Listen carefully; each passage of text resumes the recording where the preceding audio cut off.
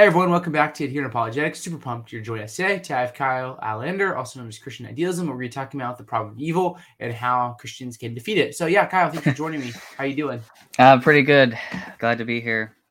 I think we have a pretty ambitious target here in this video of defeating the problem of evil. So we're just going to dive right into it. So do you have any general considerations you want to talk about when we're looking at the problem of evil? Yeah, so I guess the first thing is to sort of tell a short story of how I got here, because I just to let you know, I couldn't have gotten here without other people's help. So Tim Howard is one partner of mine. We're sort of like philosophical partners, and we talk a lot on the phone about these issues. And me and him sort of work through it together. And we had to both sort of read a lot of the philosophical literature on this. I think one of the main reasons, we wanted to take a more, we wanted to be honest with the evidence, right? So the problem of evil is like the biggest objection to theism. Like if you ask any ordinary atheist or agnostic about, why they don't believe God exists or why they think, that God is not all good or something, it's going to be the problem of evil. Like the problem of evil is like the number one problem for theism, right? It's been around for thousands of years. So, this objection is not necessarily new. What is new, however, is sort of the new formalizations of the argument, right?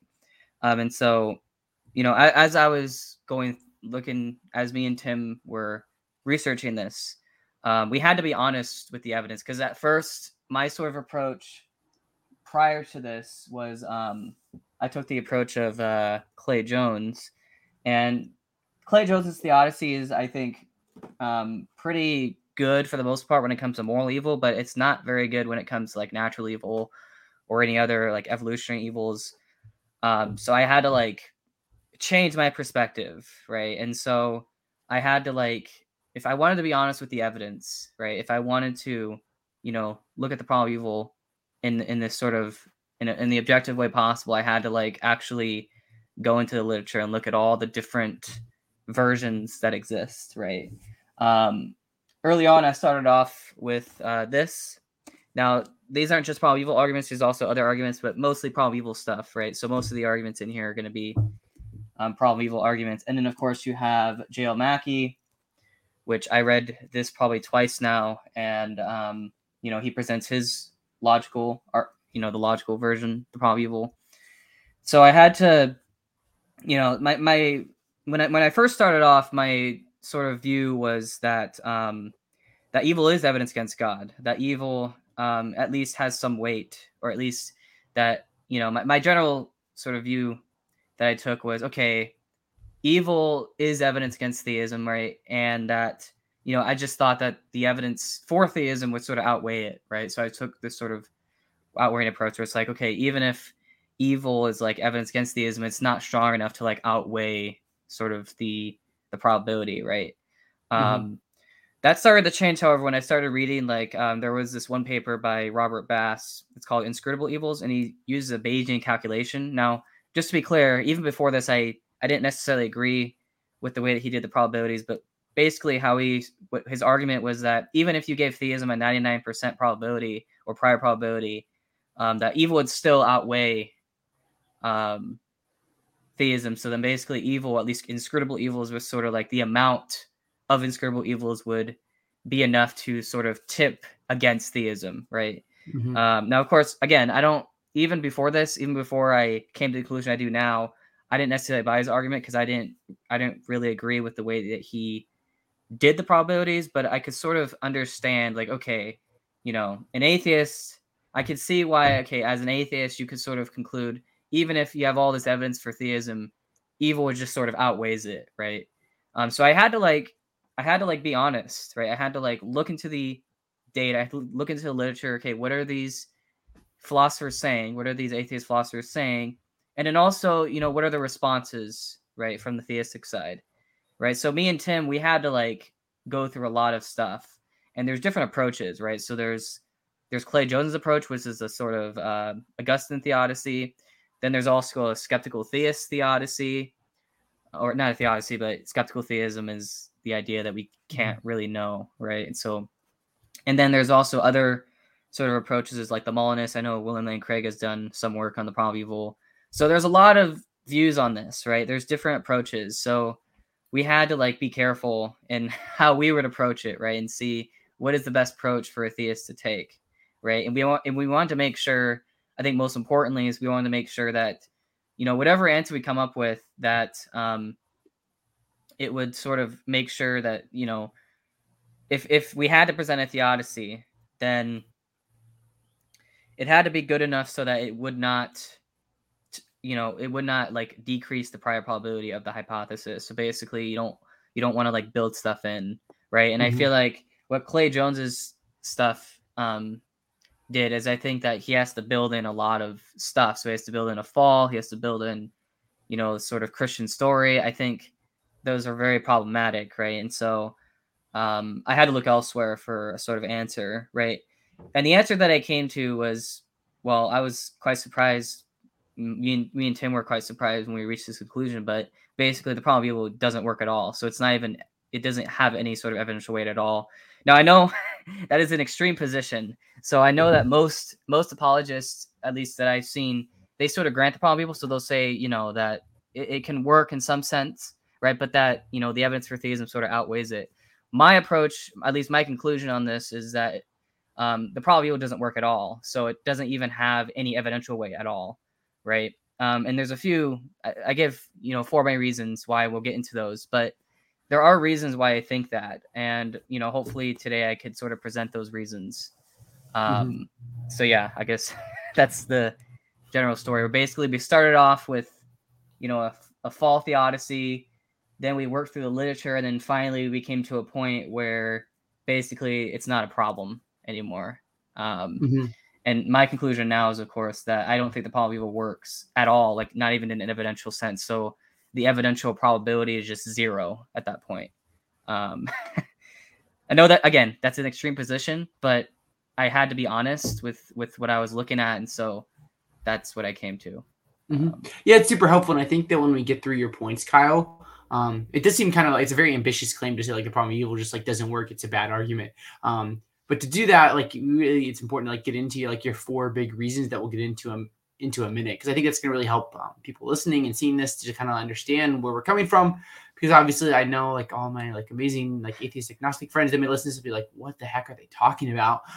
Yeah. But we're gonna dive into it. So, anything else you want to say before we dive into these 4 major problems? I guess there are 2 general considerations that I want to point out here. And these are sort of what I came to when I was doing my research. So the first, I guess maybe only one general consideration, which is that we have to understand what theism actually is as a hypothesis, right? So we have to understand that theism, because it's a metaphysical hypothesis, then it should only be concerned with like fundamental facts about the world, right? And so one of those fundamental facts, at least when it comes to problem of evil, is going to be, why does God allow bad states of affairs to occur, right? It's not about, okay, well, why does God allow, hurricanes? Why does God allow pain and pleasure and evolution? Why does God, like, those are sort of macro level phenomena of the more deeper question in my mind, which is, why do bad states of affairs occur, right? Because those are all bad states of affairs, right? Yeah, definitely.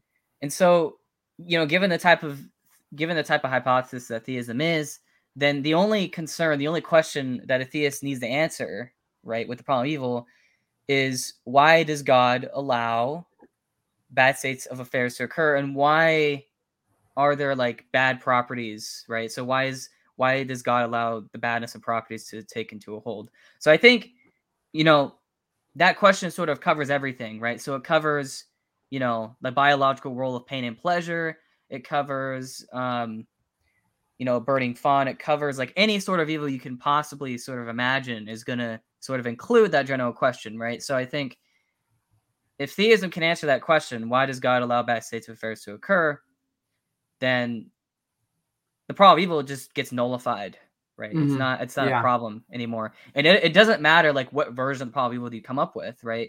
So that was sort of, earlier in my journey before I came to my conclusion, that was that was one of my first sort of principles. It was like, okay, yes, there are different versions of the problem of evil, but fundamentally they're all sort of linked back to this ultimate question, which is, why does God allow bad states of affairs to occur, right? Because, I mean, it doesn't matter which version you come up with, right? Even, all the versions that exist today, and even any versions that happen, that philosophers write about in the future, is all going to come down to this, fundamental question, right? Yeah. So me and Tim, we sort of focused mainly on that question, right? So it didn't really matter if there were certain evils, like let's say parasites, or there's another example, which is, there's teleological evils, right? So teleological evils is another example where it's like you have species that sort of their existence is to give pain to other species, right? But even in that circumstance, that's still going to boil down to that fundamental question, right? So that's really the only general consideration I want to, people to keep in mind here, that when it comes to any version of small evil, it's going to really come down to that question, right? So now let's get into my 4 sort of points on the problem of evil. Yeah, so the first one is what I call the problem of shared axiology, right? So what does this mean? Well, I went over this in my debate, but I guess just briefly summarizing here.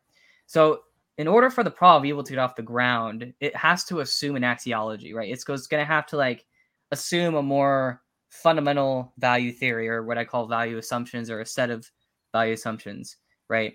And I mean, I think this is pretty obvious. I mean, if you're gonna state, okay, there's this bad states of affairs that God would not allow, well, you're gonna have to assume an axiology there. You're gonna have to assume that these actually are bad states of affairs in the first place, right?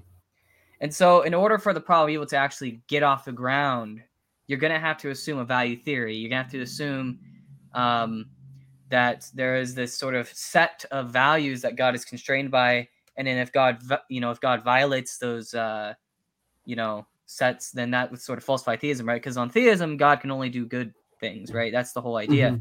God is all good; He can only do good things. Therefore, given a certain value theory, God can only do what is according to the value theory, right? Yeah. But the problem here is that there are a plurality of different value theories, right? There's virtue ethics, there's utilitarianism, there's consequentialism, right?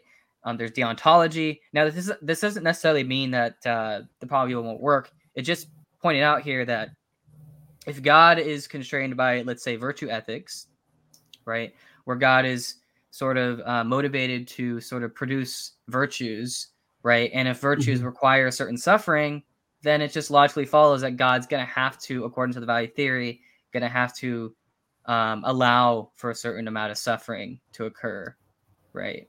Yeah.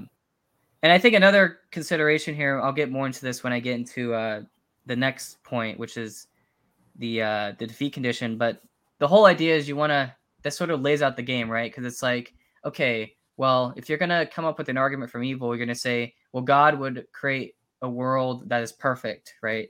This is the, imperfection argument. Since we live in an imperfect world, and therefore God would, not do that, right? And the issue that I see there is that you're going to have to make a lot of assumptions about what is perfect and what's not perfect, right? And you're also going to have to make a lot of assumptions about what type of world are we actually judging here when it comes to what's perfect and what's not perfect, right? And this gets into the problem of what I call incrementability, right? And this basic idea is that there are certain values in our world that you can't really compare to, like, I don't know, the value of like an angelic world or something, right? So you're gonna have this incrementability going on. So it's not like there's this universal set of like, okay, these are like the best values that could occur in any possible state of affairs, and then you have these lower levels. Like, no, I think there are sort of like, they're incrementable. Like, you can't really measure them, so to speak. Yeah. Right? And I think so. Given that sort of problem, then and this, I think this is relevant to the shared axiology, because the axiology is also going to sort of have this incrementability issue, right? And there's a good paper by I forgot his name. I think it's Rubio something, but he talks about how, any world that God creates, there could always be a better world, right? And a better world and a better world. And it's like, okay, well, you're going to run into this paradox where God just can't create any world, because any world that God creates, God could just create a better one, right? So in that case, given this sort of axiology there, then there's going to be a circumstance by which, because God cannot create the perfect world because that's just metaphysically impossible, then there's going to be sort of the next best state of actions that God can do is going to be an imperfect world, right? Yeah. Now me and Tim, I know in our last rebuttal to Ben Watkins, we sort of pointed this out, and the basic idea here is that there's going to be, because of that incrementability problem, and given this sort of hierarchy of God could just always create the next best world, then you run into this issue where either God creates no world or God creates an imperfect world. And what I mean by imperfect world is that, just to be clear here, that an imperfect world, when I mean that, is that it's incommensurable. So while it is true that God can only create the best world, that best world is going to be incommensurable to some other best world, right? In terms of value, right? Because you can't really measure them, right? And so because of that leaves a lot of that leaves a lot of problems, because I see what a lot of arguments from evil they sort of do is they sort of assume one set of incommensurable values, but then they have to ignore this other set of incommensurable values that God may be, more obligated or more motivated to act by, right? So I hope that helps in terms of the axiology. And then I guess, my next point will probably be more relevant to this. But yeah, so I hope that makes sense. Do you have any questions or concerns? Yeah. So how similar to be, obviously, one very common response to the problem of evil is the idea that you can't have evil without good, and you can't have good without God. Is this your any similarity to that kind of argument, or would it be a very different kind of response to the problem of evil? Well, in this sense, it's sort of pointed out that the problem of evil has to assume a sort of incremental value set, right? So what does that mean? Well, it means that in order to say, okay, well, God can only create the best world or perfect world or whatever. Okay, best according to what? Right? What's the value set that you're using to judge this, right? Okay. And the problem is, given a certain value set, then there might be a case, and I think this is the case, where you're just not going to have a world that's perfect, because there can always just be a best world, a better world, relative to that, right? So in that sense, it's incommensurable, right? You have this incrementability problem, right? Yeah. Which is going to really, I think that's going to at least sort of nullify the problem, because any argument from evil is going to have to sort of have that in the background assumption. But given this problem of shared axiology, given the incrementability issues and stuff, then you're automatically, that sort of stops the problem of evil from really having any sort of force, if that makes sense. Okay. Yeah, I think that's great. So thank you. Maybe then let's dive into number 2, which is the idea that God is a unique moral agent. Yeah. So this one was this objection that me and Tim sort of came up with is a little bit different than the Brian Davies view. So it is similar in many respects, but it's also different. So there's a book by Brian Davies. I think it's called I can't remember the God and the Problem of Evil. I can't remember the exact title because I didn't like it too well. It was not I can agree with some of the motivations behind his arguments, but I was very I was like, okay, this is not doing too well. But so what Brian Davies is going to say is that that God is not a moral agent at all, right? So God is all good, right? But then, God doesn't really have any obligations whatsoever, right? That's an extreme position, right? And I can sort of understand the classical theist intuition behind that, but what me and Tim have come up with is sort of a middle ground approach where, instead of saying that God has no obligations, right? That's one extreme, the Brian Davies. The other extreme would be that that God is a human moral agent, right? That God is sort of constrained by these ethical human moral conditions, right? Okay, I'm tracking with you. And so the middle part, a good middle ground between those extremes is, I think, the one that me and Tim hold to, which is a sort of that God is a unique moral agent, which means that basically that God has unique moral obligations that only apply to him and nobody else. Now, why is this relevant to the problem of evil? Well, there's a few reasons. So number one is that a lot of arguments from evil sort of assume that God is a unique, or that God is a human moral agent, right? So one example is okay, let's say that like someone's getting murdered, right? It's like, oh, well, wouldn't you want to stop that murder, right? And so because God didn't stop that murder, then therefore, God can't be all good. Well, that argument, that argument actually assumes that God is a human moral agent, right? And the problem is that there's no really good reason for that. So that's an undefended assumption that God is a Mhm. human moral agent. Yeah. There is one exception though. The only time that I've seen it defended, the only time that I've seen that assumption defended is that if we say that God is not a human moral agent, then theism has no explanatory power because we can't explain, why God does certain actions, right? Yeah. But I think the way, at least the approach that me and Tim hold to, which is that God is a unique moral agent, I think that bypasses that problem because we're not saying that God has no obligation. So we're not saying that God has no constraints on him, just that his Mhm. constraints are sort of unique to him and that they're not going to be purely, meta ethical human Mhm. constraints, basically. I Mhm. hope that makes So it's sense. almost like the idea, like you have the skeptical theist that's just gonna say like God's totally unique. Like we have no way of knowing like what he may like do or not do. Maybe like extreme form of skeptical theism. And on the other end, there's people who may say like, well, we totally know what God would and wouldn't do. You guys want to kind of like find like a middle ground? Is that kind of the path Yeah. you're trying to go forward with? Yeah, because on my video on the problem of evil, one of the first things I go over is this distinction, these two extreme camps, right? You have the skeptical theist, which says Mhm. God, we can't know anything about why God allows for evil. But then Yeah. you also have this dogmatic, what I call dogmatic theism, which is where we can know everything about why God allows for evil, right? Hmm. And Yeah. what I found is that the best approach, right, is going to be somewhere in the middle, right? It's going to Okay. be in between those two extremes.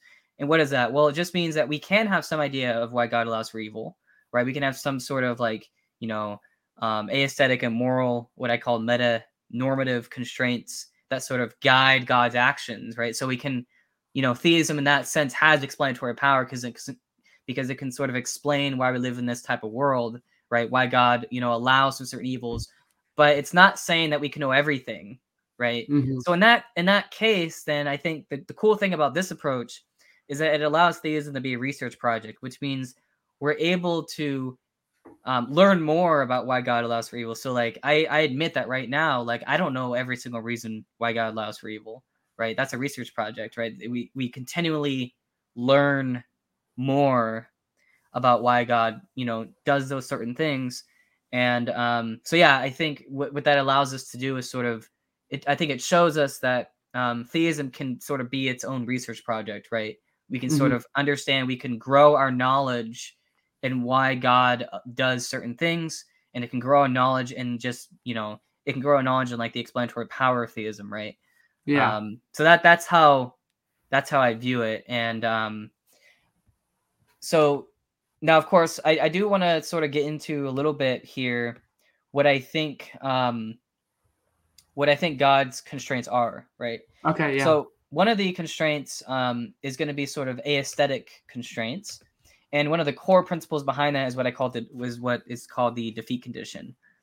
When me and Tim were researching this, we first came across the defeat condition in in Abbott's book, Horrendous Evils and the Goodness of God. We also saw that, and then also Trent Dowdery's work on animal suffering. But Hmm.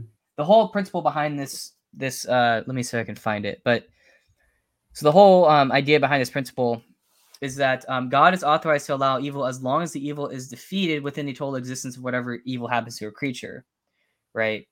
And I think, let me see if I can find it real quick.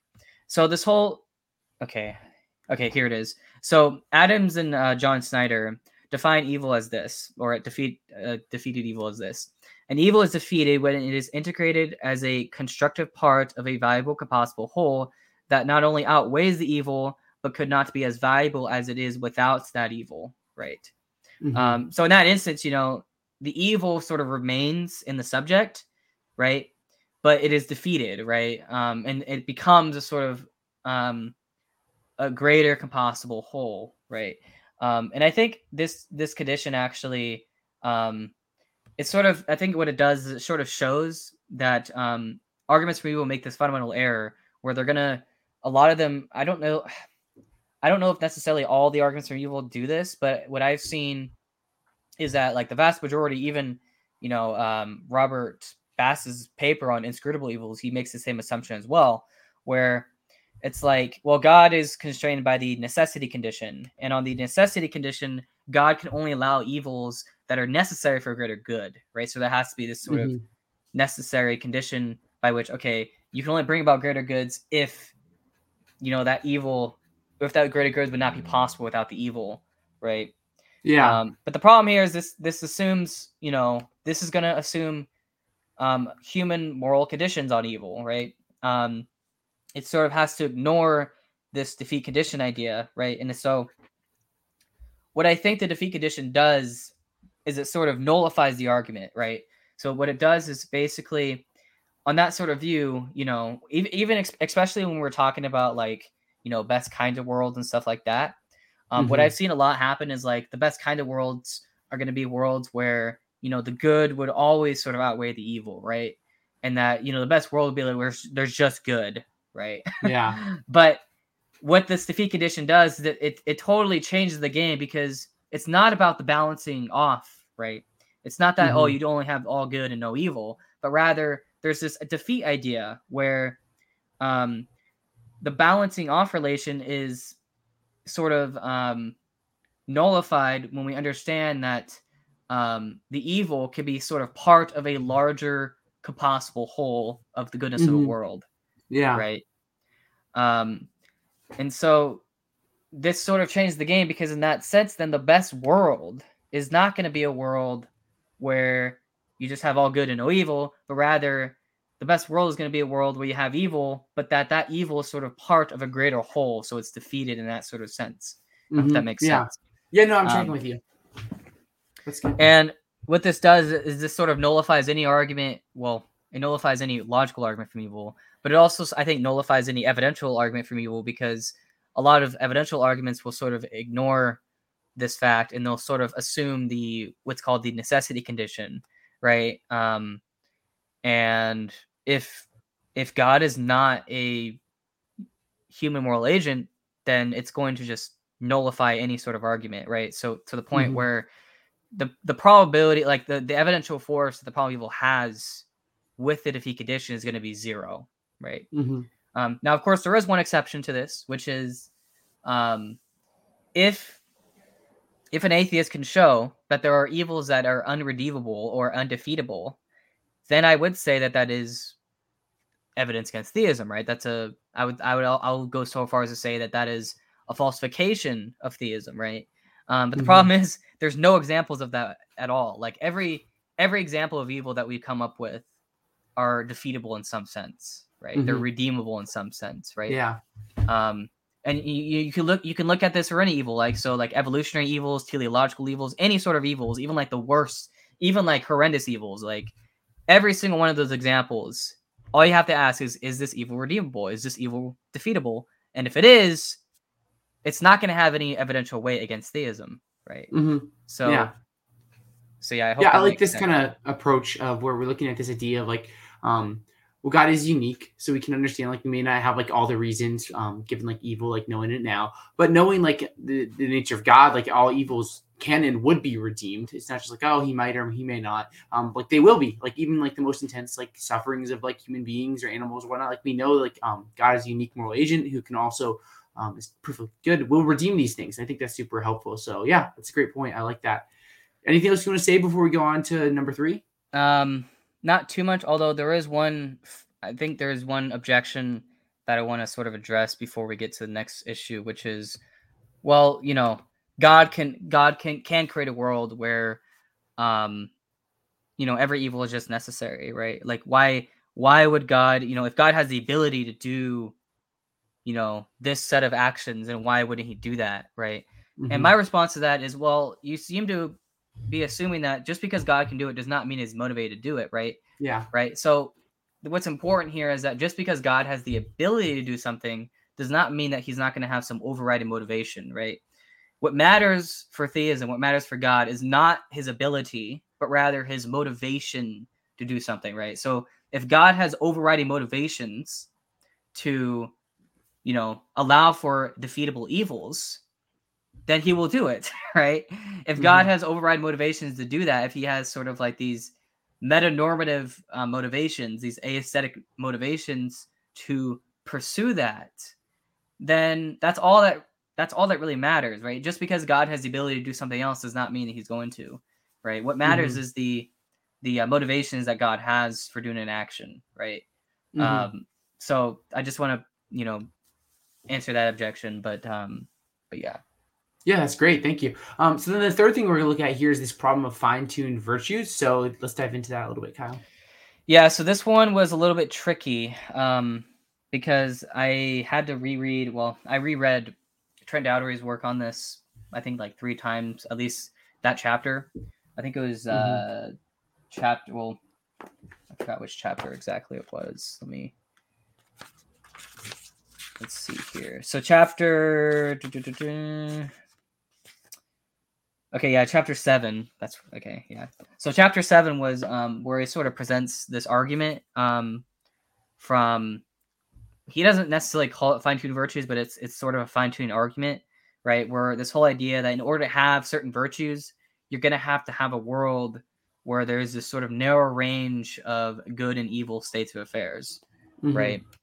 And so the reason for that is because a logically necessary condition for the display of some of the highest virtues, right? You look at certain saints, you look at just generally speaking, like in order to have certain virtues, you're gonna have to go through certain suffering, right? You're gonna have to go through these trials in life, right? One good example is like the defeat of fear, right? In order to have courage, you need to overcome a fear. In order to feel compassion, you have to, understand someone's pain. In order to forgive somebody, someone had to do a bad action against you, right? So these sort of things, I mean, there's plenty of examples of virtues, right? But my point here is that these virtues cannot exist without suffering, without evil, right? Yeah.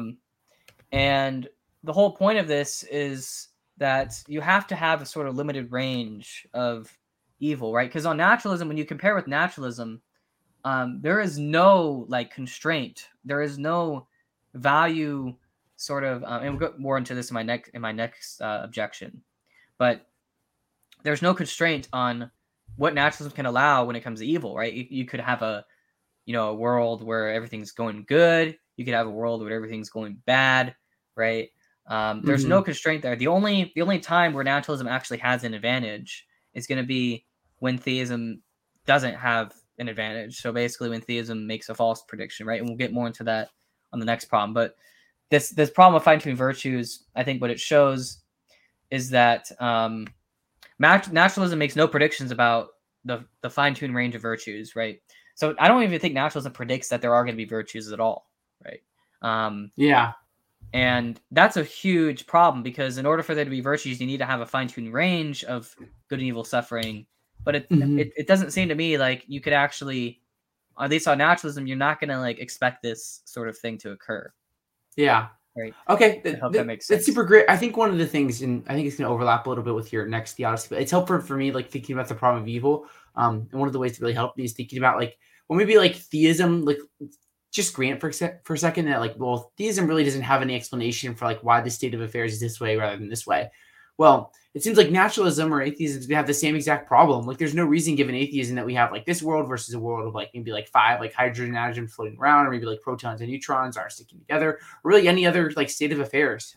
So I think it's a super helpful thing when you're looking at the problem of evil is to really think about like, well, given naturalism, would we expect a world like this? And it just seems very unlikely as well, even if you were going to say that like theism was in the same boat. So yeah, because one of the things that I sort of noticed is like even if this sort of world is unlikely on theism, well, how is it more likely on naturalism? Like exactly, where is that going to play into there? And I think one of the issues I think a lot of people don't understand is even if it's like 1% probability that we're going to live in this type of universe on theism, as long as that's higher than on naturalism, so like let's say if it's 0.5% on naturalism, versus 1% on theism. Well, theism's going to have like double the advantage, Yeah. right? Even and the when you have like honestly probably a lot worse for naturalists. Like there's a lot more than like 200 different universes that could have existed. So I think it's going to be a lot worse for them. Yeah. So, you know, this whole idea of fine-tuned virtues, I think that fine-tuned virtues are sort of that's actually evidence for theism, right? So in order to achieve the highest virtues, in order to display them and act upon them, you're going to have this sort of world where there's a certain range of suffering, right? Now, again, it doesn't exactly predict, right? Theism doesn't exactly predict you're going to have this amount of suffering, right? But there is still going to be a range there, right, when it comes to this. And I think the issue there is on naturalism, you don't expect any of this, right? Whereas on theism, I think you do. I think you do expect virtues to play out, right? I think that. So yeah, but I hope that makes sense. Yeah, I think that's great. And I think it's going to kind of get into this fourth and final problem that we're going to talk about today, which is the problem of value mapping and theodicy. So this is actually, so this final problem, I think, is actually probably the most consequential for the problem of evil. I think that not only does this problem sort of nullify, so not only does it, I think, refute the problem totally, but I think it actually reverses it, right? This is, I think, it's very simple, to point out here. There's a few considerations. So I call this the problem of value mapping in theodicy, right? So for theism, there's a good mapping from God's nature to a state of affairs, right? So you have God is all good, right? So then God would sort of actualize or allow for a good state of affairs to occur, right? And this is interesting because what this concludes is that any good state of affairs would be evidence for theism, right? You could sort of expect, okay, if God is all good and there's a good state of affairs, well, why did this state of affairs occur? Well, because God is all good, right?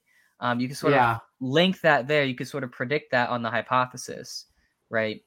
But for naturalism, you don't have that, right? So on naturalism, you don't have a good mapping from an indifferent universe, right, to a state of affairs, right, or at least a good state of affairs, right? And the reason for this is because there's no value mechanism to sort of, tell you, why would you expect this state of affairs versus another state of affairs, right? And so this leads to the conclusion, of course, that there is no set of good or bad states of affairs that could be evidence of naturalism, right? And so in order for naturalism to actually have the advantage, right, and this is something that Paul Draper sort of does, where basically it has to rely on theism making false predictions. So like, even if naturalism may not exactly predict the data of evil, right, even if it doesn't exactly predict that there's going to be like this sort of high range of suffering, the argument is that theism predicts the opposite, right? So theism would predict, one example is like, okay, well, theism's going to predict a perfect world. Theism's going to predict that there's only good states of affairs. Theism's going to, I guess you could say, like, basically theism predicts a bed of roses, right? And so the argument is that, well, because theism makes a false prediction, right, then at least on naturalism you sort of have the advantage, right? Because at least there it's sort of epistemically friendly, or at least evil is sort of epistemically friendly to naturalism, right? Or at least more epistemically friendly. However, this leads to a huge problem, right? So the problem is that the moment that theism uses a theodicy to explain, why we have a certain distribution of good and evil, naturalism is actually at a disadvantage, right? Because it doesn't have any sort of value mechanism. It doesn't have what I call value mapping in order to explain any sort of day of evil. Whereas what theism does is it allows for a sort of groundwork for such a mapping to be possible. What does this mean? Well, it means that given a sort of theodicy, right, theism imposes some limitations on the upper and lower bounds of the distribution of good and evil, right? And so what theism does is it actually allows you to at least have some bare minimum explanatory account of why there is good and evil in the first place, why there is the set of good and evil in the first place. But naturalism doesn't do any of that, right? So naturalism does not give you any idea of why there's evil and suffering in the world, right? Yeah. The only time that naturalism has the advantage, again, the only time that has the advantage is if you say, well, theism just predicts, a bed of roses, right, or something. But as a theist, I would disagree with that, given given the fact that I think that God is a unique moral agent, that God would sort of allow for defeatable evils and stuff like that. And I think that at least the theodicy that I've been, well, I'm still working on it, but at least I have most of it out, which is basically what I call the evolving worlds theodicy. I did a video on it a while back. And basically the idea is that God sort of is going to create an evolving world, right? And I don't know if you want me to get into that or not, if you want to get into my theodicy or not, but yeah, I do provide a sort of theodicy that sort of accounts, right, for the distribution of good and evil states, right? Yeah, maybe save the theodicy for another day, because we're looking at these four major problems. Maybe we could even do another conversation because this is a lot of fun. So we talked about these four big things, and one thing I just want to like reaffirm for people listening and viewing is like this showing like this big problem of like naturalism and explaining evil. Like say that like you looked at like a specific evil and you're like, well, there's like a 1 in a million chance that like theism could explain this evil. Well, you think about naturalism. Well, naturalism would have to do better than 1 in a million. And if I think about the way of like possible worlds, it seems like there's a lot more than a million possible ways these things could have gone given naturalism. If that's the case, theism still is the better explanation of this, even if it's like a really poor one in your view. It's one of the big problems for naturalism that we've been emphasizing is that what really does naturalism better predict than theism? Because it's really hard to see. It's just hard to see. Yeah, because I think that a lot of the times when these debates sort of, especially with theodicy, right? So with the theodicy, the explanation for why there's evil on naturalism is like, well, the universe is indifferent, right? But then it's like, okay, well, how would an indifferent universe get you like any sort of states of affairs where there's, good or bad states of affairs, right? Whereas theism is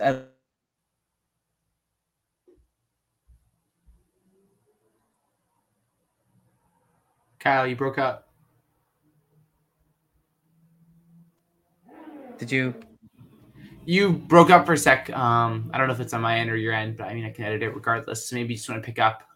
Okay, yeah. So what I meant to say is like, okay, one example is like, one explanation of evil on naturalism is like, well, the universe is indifferent. Okay, that's fine, right? That's an explanation. But the moment that theism sort of imposes the limitations of the evil, like, so one example is the defeat condition, right? So if God can allow evils to be defeated, right, then that's going to automatically provide a better account than naturalism, right?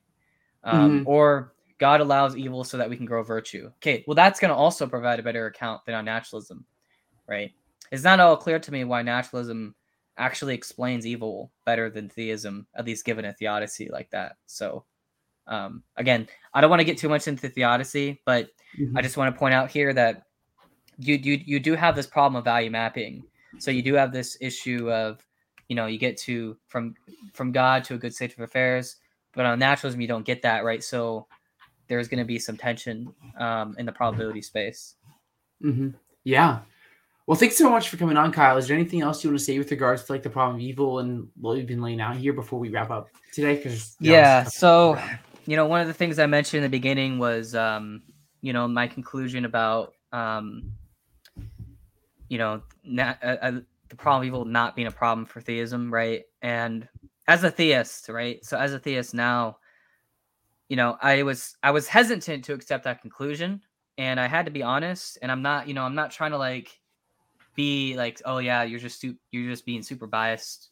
You're just trying to like support your prior position. But I had to change my position, especially in relation to like how God actually, does his actions, right? So I had to like rethink my view of theism a lot and like why God, does certain actions over others, right? And it took a while for me to sort of get to grasp that concept, but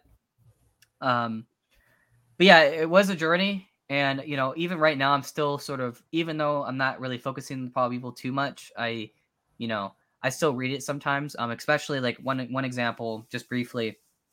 I was rereading Gregory Dawes' book on theism and explanation, and I don't agree with him on a lot of stuff, but I do agree that at least if you're going with the whole idea that God is a human moral agent, I think you're gonna have a lot of problems there, right? And Mm-hmm. so one of the things that he goes over is that God he sort of tries to show that theism.